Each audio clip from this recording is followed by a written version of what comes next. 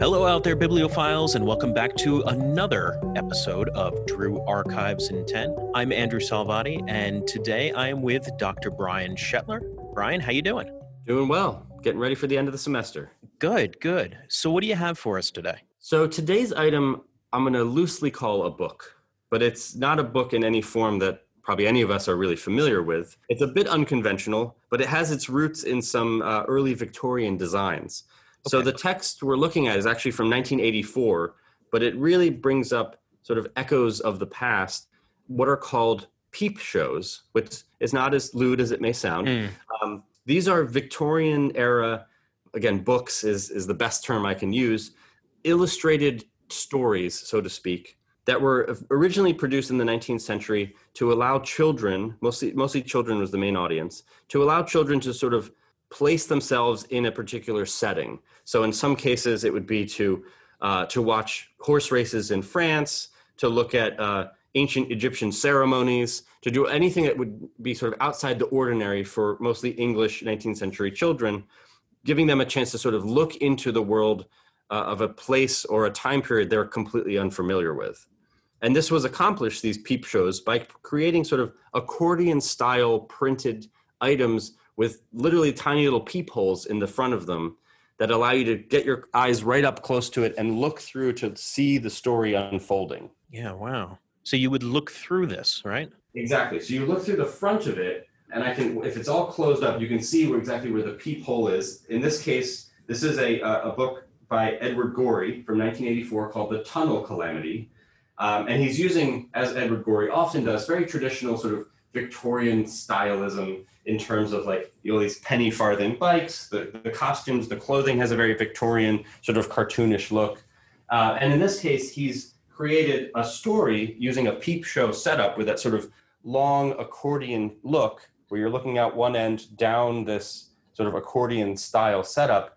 His is set in a tunnel, which of course makes a lot of sense. Tunnel has that same sort of setup where you're looking from one end down to the other. Yeah, so it's almost like one of those, kind of old, like accordion cameras almost. You're looking through the one end and it kind of expands out.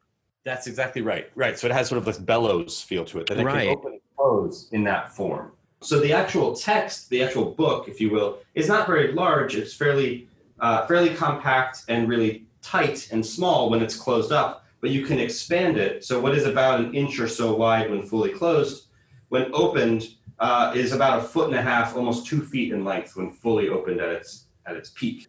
And essentially within that 1.5 feet or so are individual images, and I'll angle this as best I can for the camera here, individual images or scenes that tell the story that Gorey is trying to tell. And Gotcha. Each scene sort of builds upon the one before it.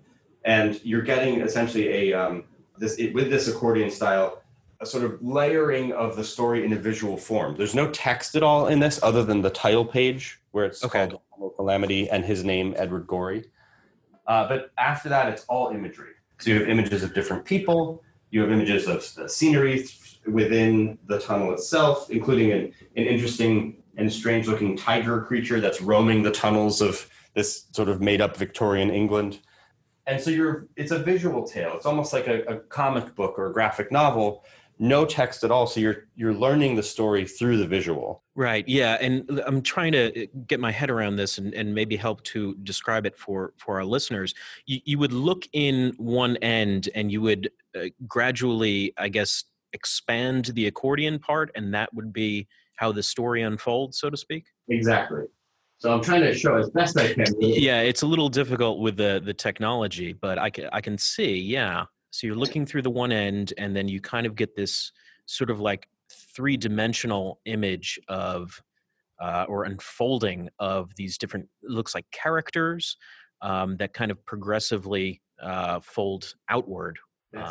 We have a little girl, a mother, and the kind of 3D component of this is really stunning. And Brian on the camera right now, listeners at home, I know you can't see this, but he's kind of moving the eyepiece so that you really get to see the three dimensions to this book. And you can kind of pan the eye hole around so that you can focus in on different characters inside this thing. This is really cool. It's very cool, and it seems sort of abnormal, right, to a regular book, but it's the technology is very simple, right? It's paper and folds, and that's it. And there's the way that it's set up will change how you read it. So the order of the images, or even the number of images, changes sort of your interaction with the piece and the way that you would quote unquote read the text. Yeah, this is so cool. I mean, this is almost something that like reminds me of a school project that you might do in like third or fourth grade. You would make one of these things and you'd be told to kind of make a story out of them. I mean, this is really cool. And I had never seen anything like this before. Maybe some of our listeners are familiar with this sort of thing. But Brian, had you kind of been aware of this format before? I had been only in the Victorian era. So I knew about these sort of 19th century peep shows, but I'd Right. never come across one in person before. I've seen them sort of in museum or library settings. And this is one that we actually purchased because we didn't have any examples of it. And we couldn't afford an original 19th century Victorian peep show. They often have a lot of damage to them. They can very easily get torn or have pieces missing, and they're quite expensive to purchase. So when we found this, later 1984 edition of Edward Gorey's reimagining of a peep show, we jumped on it and were able to get it for a reasonable price. And it serves as a wonderful example of that time period, not only the physical structure of the book, but also his imagery as sort of speaking to a Victorian era in London. So it ties in very nicely to the peep shows of old. Yeah, I can imagine that, as a book that was intended for children, a lot of examples wouldn't have really held up over the years because these things were probably used and very well loved, and probably came apart literally at the seams. But this is a fantastic kind of latter day example. Definitely, and you're exactly right. So children's books often are harder to collect, older children's books, because of that very reason, that kids are going to read them and enjoy them and tear them apart without really anything malicious. They're just enjoying Right. the book. And these peep shows even more are harder to find in good condition because they're so vulnerable to being torn or being sort of pulled apart. So a later 20th century example will have to suffice for now.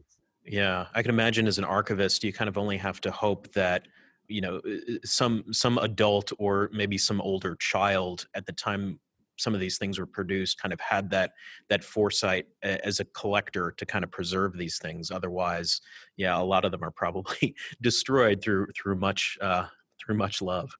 Exactly. Well, and we take care of things the best we can here. Right. But when they come here, they may already be in sort of rough shape. So when we purchased this one, we made sure that everything was in contact and there were no holes or no rips or tears before we even made a purchase on this particular one. So is Gorey someone who is known for this kind of, I don't know if I want to say nostalgic, but this kind of throwback genre play almost? Certainly, and he sort of had a fascination with Victorian culture. So he was an artist and an author, and he created a lot of really striking visuals that pulled in elements of the Victorian period. He was alive from 1925 or so until I think 1999 or 2000, and really it was sort of this Victorian and also Edwardian settings for a lot of his works that really got him the most attention. And he's a fascinating person to look up. If listeners don't know him, his material is really great and visually just very pleasing to look at. We also have another Gorey in our collection that's a retelling of Dracula, which is very cool, but drawn in, and again, this sort of cartoonish Victorian style. But what's great about the book is actually it can be torn apart to build a set. So you can read aloud the story of Dracula using characters cut out from those pages in the book. Oh, wow. Cool. So he has a lot of interactive elements to his works that we have not taken apart because we want to keep it whole. Sure. It does give you an idea of sort of the interaction that he hopes his readers have with his material. Yeah, and again, it kind of points to the sort of ephemerality of some of these genres of texts, right? That don't necessarily lend themselves to preservation at all. So it's great that we have some examples of these, and that someone like Gorey kind of reimagined the format. Exactly. And this is the back of the book that I'm showing now. And it's actually a series of what they call magic windows. Perhaps Peep Show did not work as a moniker at this point in the 1980s. So this particular company, it's Putnam's and Sons. They've produced other versions of this same sort of Peep Show design, this accordion design, what they call magic windows. Mm-hmm. But what's great about our copy is not only is Gorey's art really amazing with his text, there's two interesting things on the back, the very back of the book. One at the very top is it says, "To Whitney from Karen." So at some point, someone bought this and gave it as a gift, which is really great. And so we have sort of a history of, again, usage and reader interaction with the text.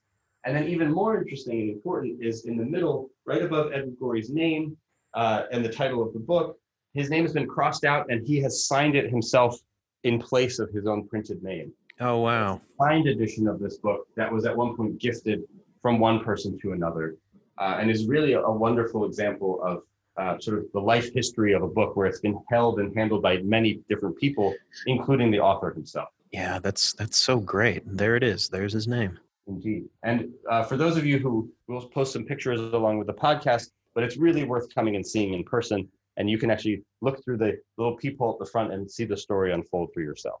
Yeah, that would be great. Hopefully sometime very soon, our listeners will be able to come in and take a look at this magic window and through it as well. Exactly. Thanks very much, Brian. You're very welcome.